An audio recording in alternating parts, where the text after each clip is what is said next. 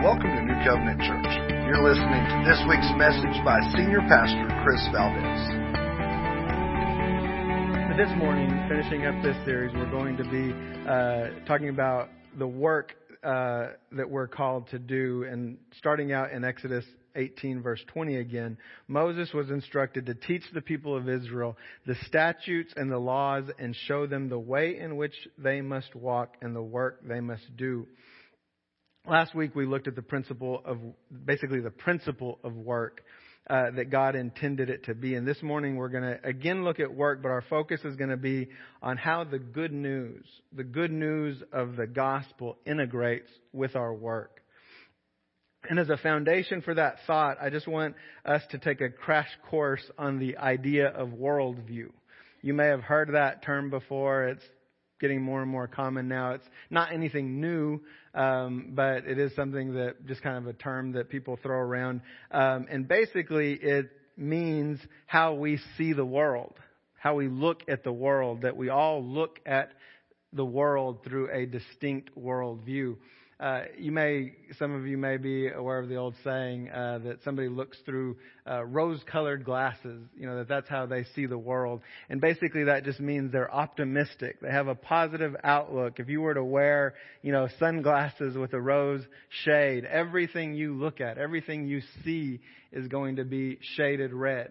And so that's kind of an example of what a worldview is. We all have one, and we're all looking at the world and filtering it through that worldview. Most of us don't even realize what ours is. It's just something that we've grown up with. We were influenced by our parents, by our culture, by our environment, and that has developed our worldview. And so I want us to talk about that this morning and understand that there's really only two worldviews. There's the world's worldview, and there's literally countless of those. There's almost as many people as there are on the earth. There's probably that many worldviews. And then there is the Christian worldview. And so you have all others fall into one bucket, and then the Christian worldview is unique to itself.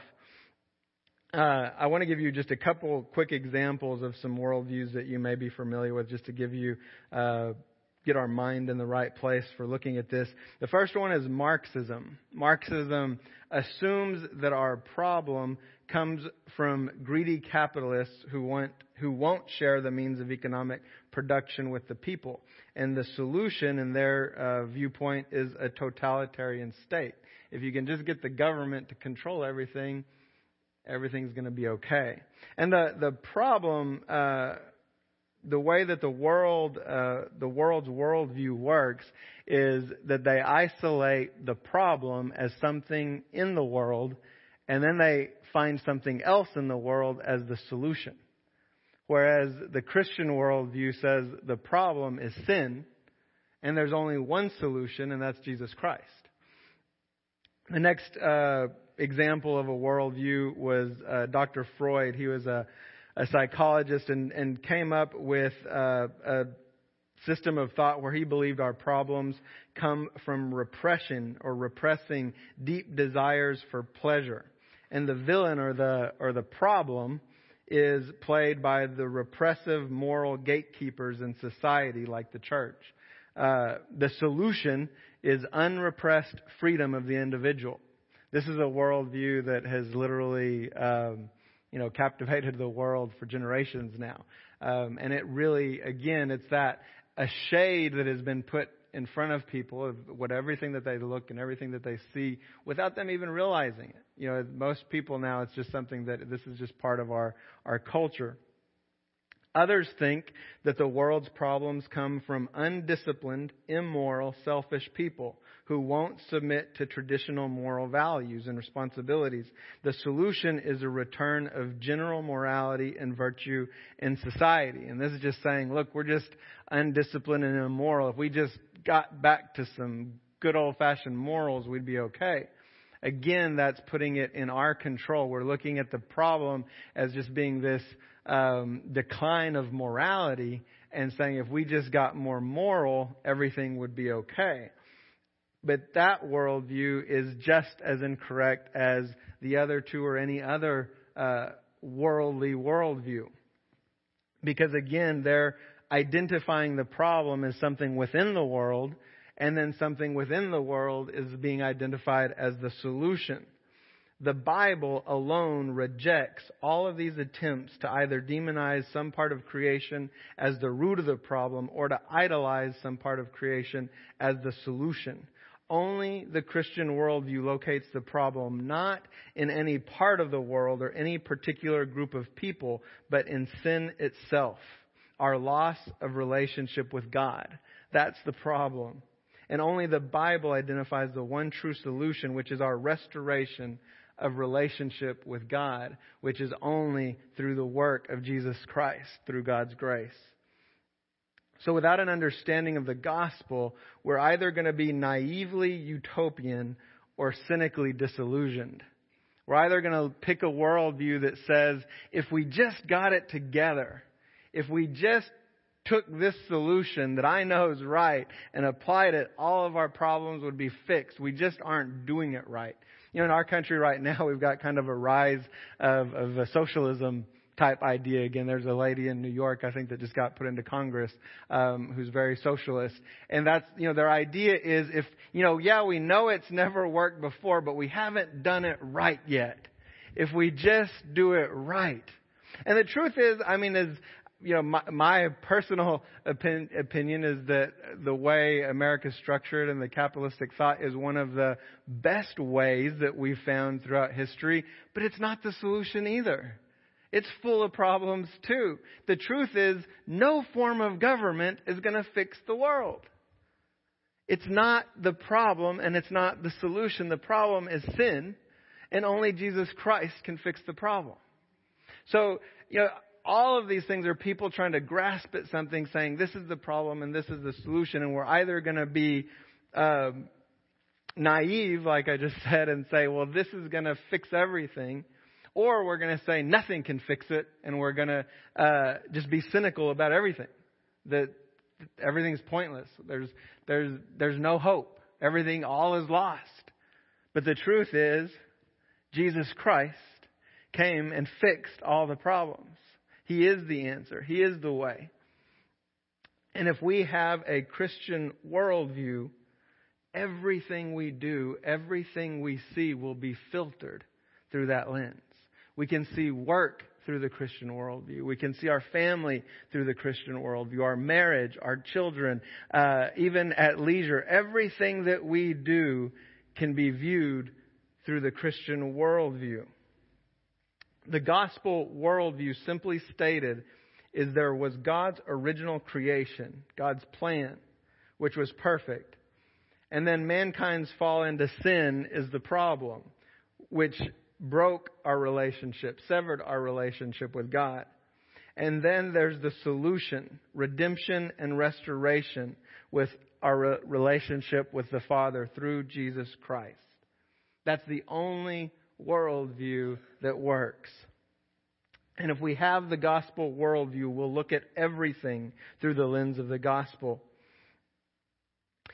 Ephesians 6:12 says that we do not wrestle against flesh and blood, but against the rulers, against the authorities, against the cosmic powers over this present darkness, against the spiritual forces of evil in the heavenly places. It's not other people that we're fighting. It's not other thoughts or ideas. It's sin. It's a broken world that only God can fix. And there's only one solution. This worldview will change the way that we look at everything, and it includes our work, regardless of what kind of work that is. We looked at these scriptures last week, but we're going to look at them again. 1 Corinthians 10:31 says, "So whether you eat or drink or whatever you do, do all to the glory of God." And in Colossians 3, verse 17, and then 23 and 24, it says, "Whatever you do in word or deed, do everything in the name of the Lord Jesus, giving thanks to God the Father through Him.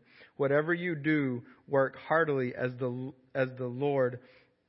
the Lord, and not for men, knowing that from the Lord you will receive the inheritance as your reward. You are serving the Lord Jesus Christ." And then in Matthew 20, verse 28, we start in verse 25. Jesus calls to his disciples, and just to give you a quick background of this verse, this is where two of the disciples' mother, they come to Jesus, and the mother comes to Jesus and says, "Hey, Lord, can you make my sons sit at your right and left hand? Can you put them on the top?" And Jesus is saying, you don't know what you're asking. And this is part of his response. In verse 25, it says, Jesus called and said, "You know that the rulers of the Gentiles lord it over them, and their great ones exercise authority over them. It shall not be so among you. But whoever would be great among you must be your servant, and whoever would be first among you must be your slave. Even as the Son of Man came, not to be served, but to serve, and to give his life as a ransom for many." So Jesus himself is saying, look, I'm as high as you can get, and I came to serve, not to be served. My kingdom doesn't work like the world's kingdoms. They want to be on the top and lord it over everybody. But he says, if you want to be great in my kingdom, you have to come and serve. And we've been talking about that the last few weeks, that Jesus Christ is the Lord. And if he is Lord of our life, then we're going to do what he called us to do. Our vocation, our life, everything that we do can be serving the Lord because we are. And these three passages go a long way to shape the gospel worldview. Other people are working for themselves and trying to please their own desires, trying to fix their own problems the world's way by demonizing one aspect of the world and idolizing another. But Jesus is saying we're called not to lord over others, but to serve, to do everything for the Lord and not for men.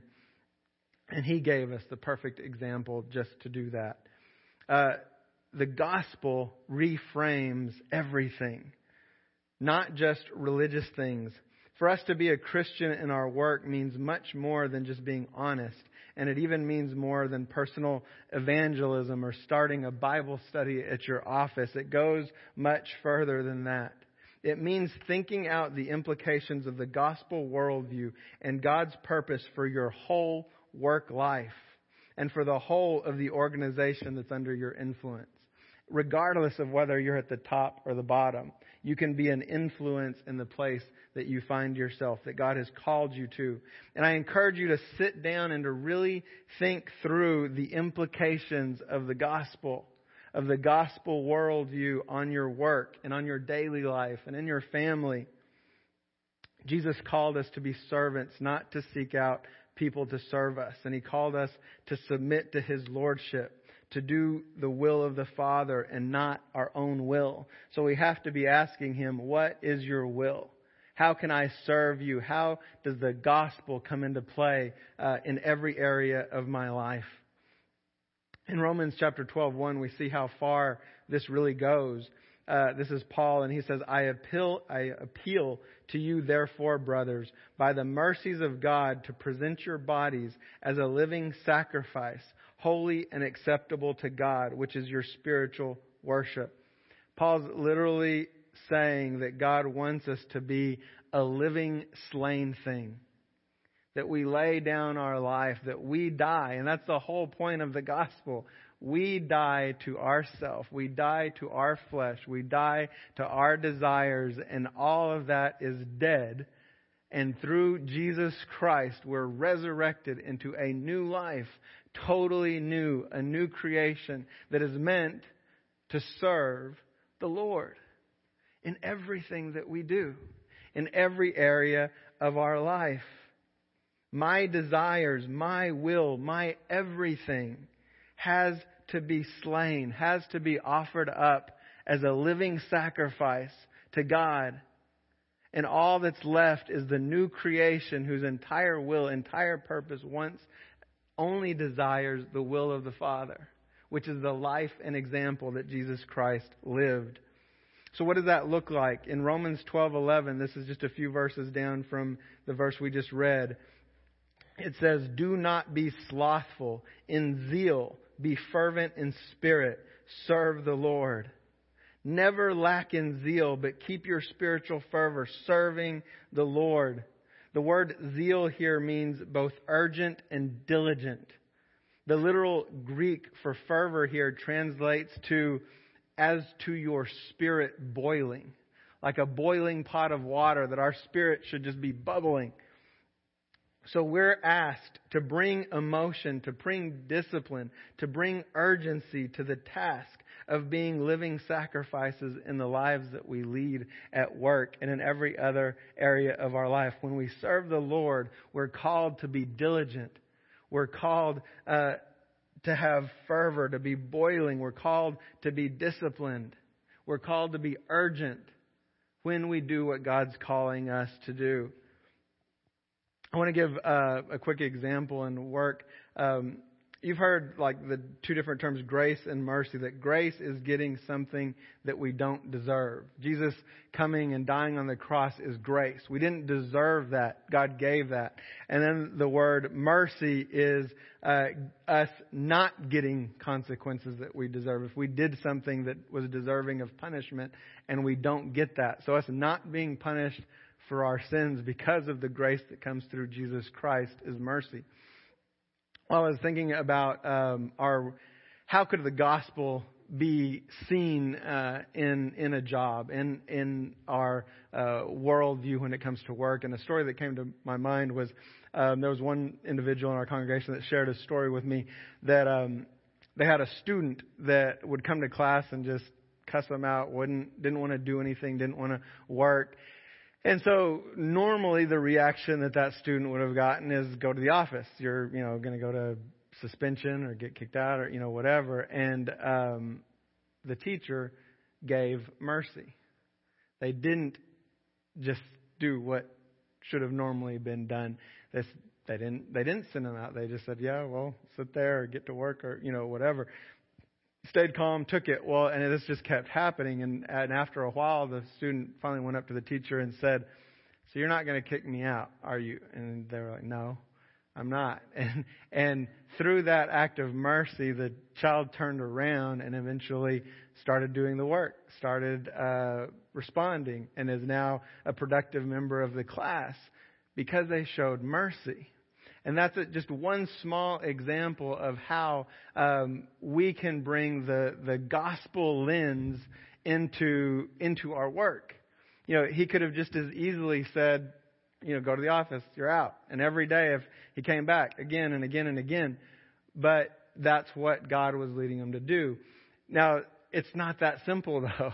The truth is, and we've got plenty of examples in the Bible where God shows grace, He shows mercy, but eventually it got to a point of consequence.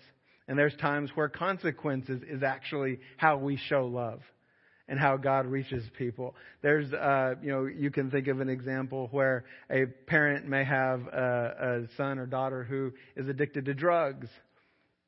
And they may say, well, the child may be saying, well, if you love me, if you care about me, you won't let me be on the street. You'll fund my addiction. You'll pay for my house. You'll pay for my food. You'll make sure everything's taken care of so I can do drugs in peace. So it can be comfortable. And so from a parent's heart, that would be very difficult to do, but God may be saying to love them properly, you can't support it. Or the Holy Spirit might tell you in a circumstance, you do, and that's how I'm going to reach them. The point is, we have to go to God, the Lord of our life, and say, and the Bible tells us that the Holy Spirit speaks all truth to us. He's the one that leads and guides us. If we walk in the Spirit, it says we won't ever walk in the flesh. He can literally lead us step by step. And that's, again, the example life that we have in Jesus. So in any of these circumstances, there may be another circumstance where the teacher's right response, led by the Holy Spirit, would have been to send the kid to ISS.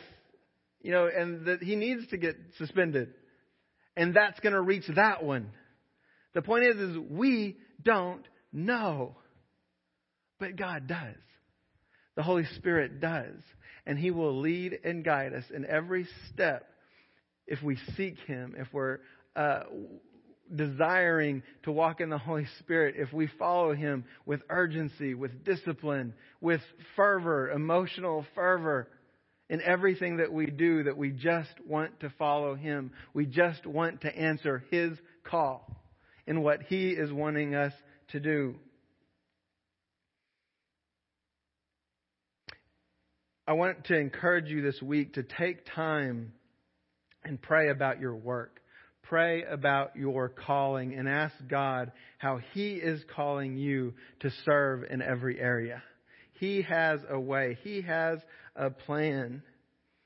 We've been looking more on the secular side, but I do want to get into some of the ministries of the church and just give you an idea of all the different things that we have going on here at New Covenant Church. One thing I want to reiterate is there isn't a difference between, quote, the secular and the spiritual. God calls us to each one the same. If He calls you totally to minister in the secular world or totally to minister in, the quote, church and a full-time ministry, or if He calls you to some percentage in between, it doesn't matter. What matters is you hear His call and you answer that. But I want to share with you a little bit of what's going on in the church, just so you know, what your faithful tithes and offerings supports, the ministries that we have available to the church, to the community. You may know people that could benefit from some of these ministries and could direct them here.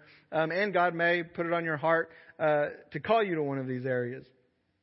But the first one that I want to talk about is our local missions and outreach. We have local benevolence that just helps people in need, both in the community and within the church. We have missions and ministries through the Lampasas Mission. We support the Lampasas Mission monthly with financial gifts. We also do different drives, for food and different things. You hear those announcements. But we support them monthly, and so do other churches in the community to help those in need of food, clothes, and other essentials. We have a local pregnancy ministry that started. They use our parking lot every Friday afternoon. They help mothers that need any type of support. They do sonograms, totally pro-life. I mean, their only counsel would be for having the baby, adopting, whatever help or service that they need. They provide diapers, baby clothes, formula, all kinds of other services, and we're making that available here in the next. I'm going to meet with them next week about doing a baby bottle drive where we can help financially support that ministry.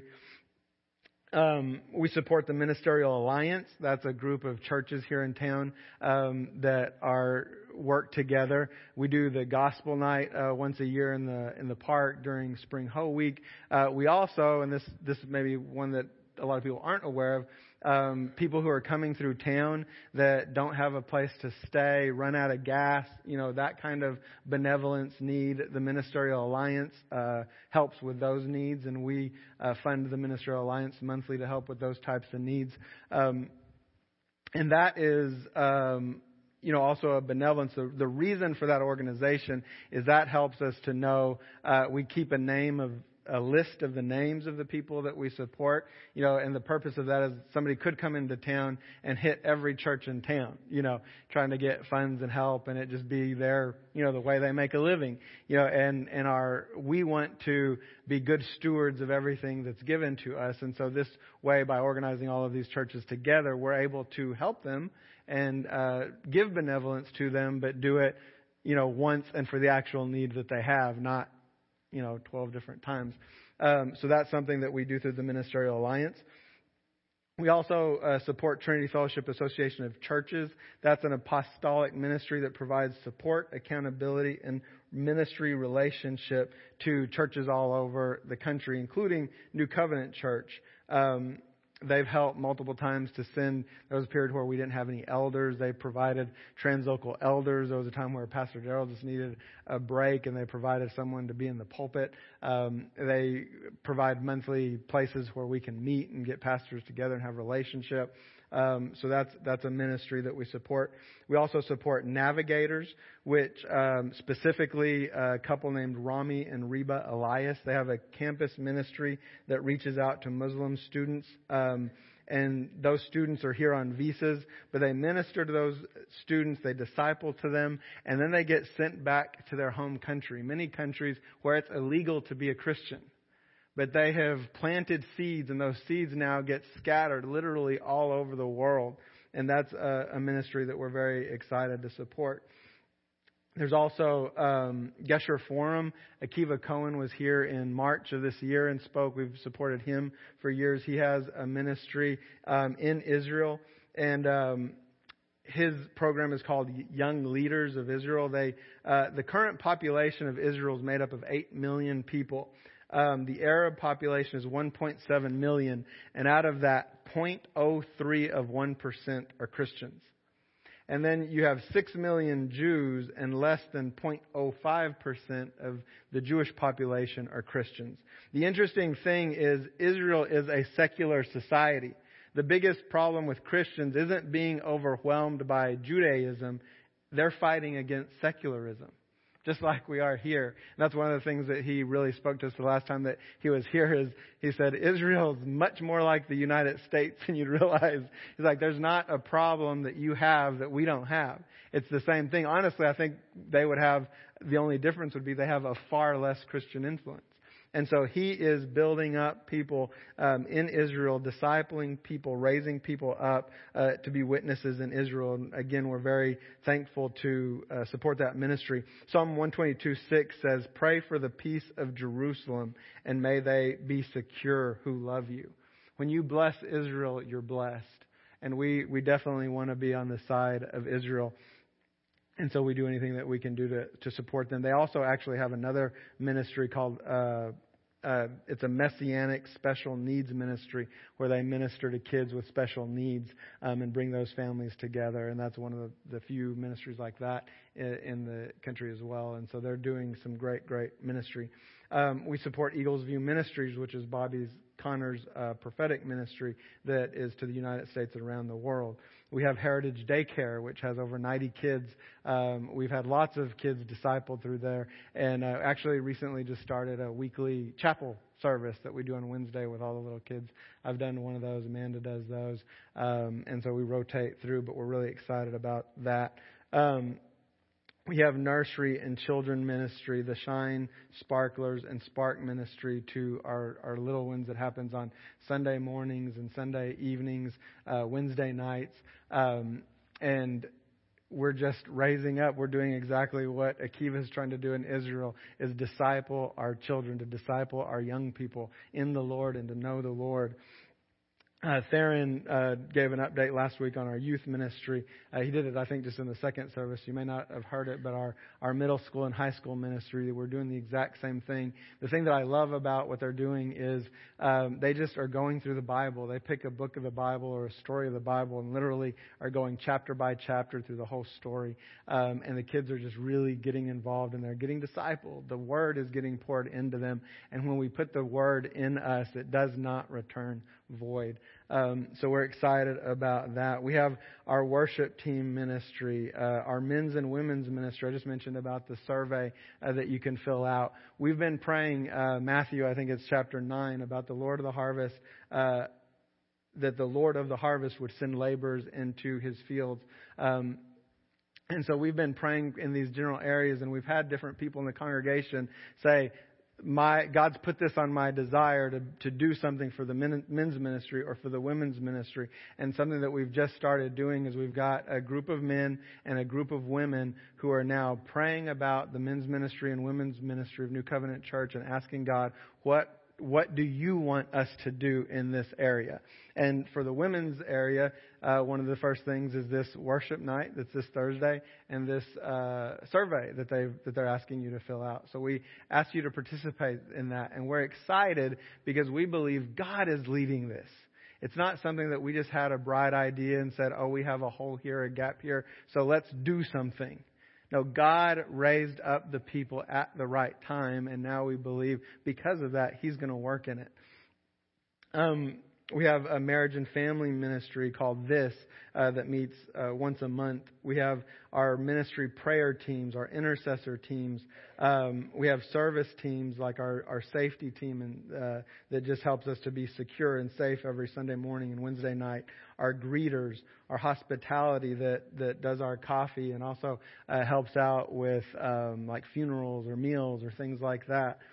We have manual service times, both picking up chairs every Sunday after the second service, and then also people that help just around the church as needed.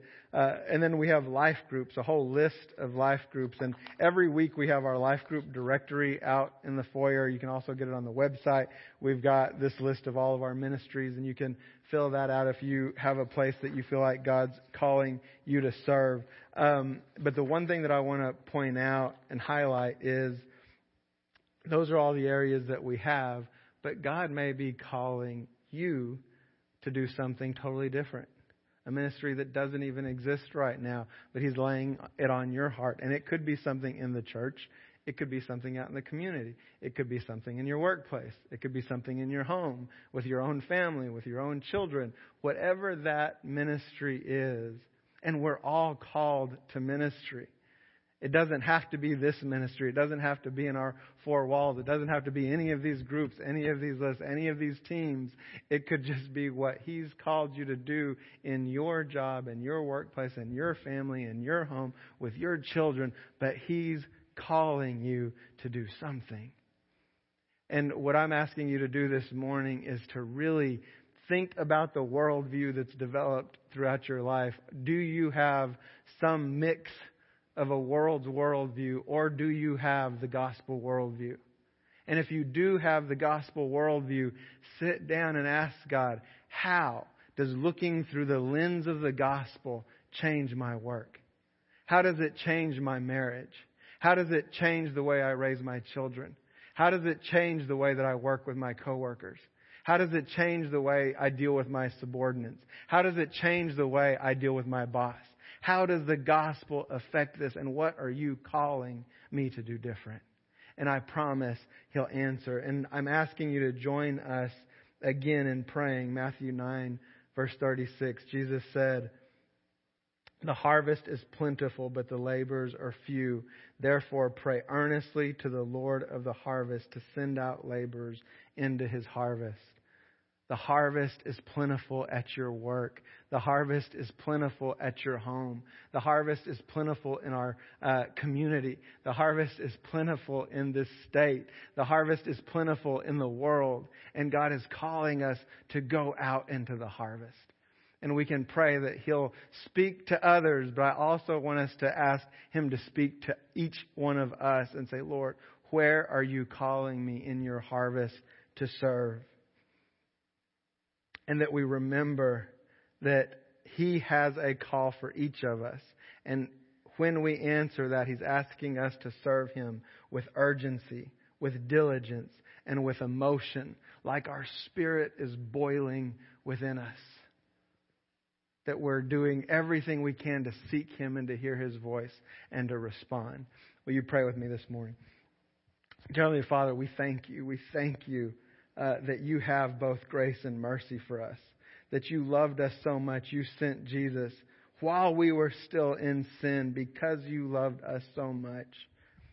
And the response that You ask from us is to offer ourselves as living sacrifices, literally to lay everything on the line to be killed, that we might be raised in newness of life through Jesus Christ, and that everything we see would be viewed through the worldview of the gospel, through the blood of Jesus Christ.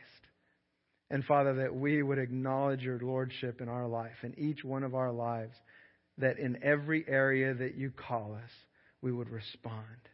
In Your name we pray. Amen. Thank you for listening to this week's message. For more information or to listen to past sermons, go to newcovenantlampasas.com.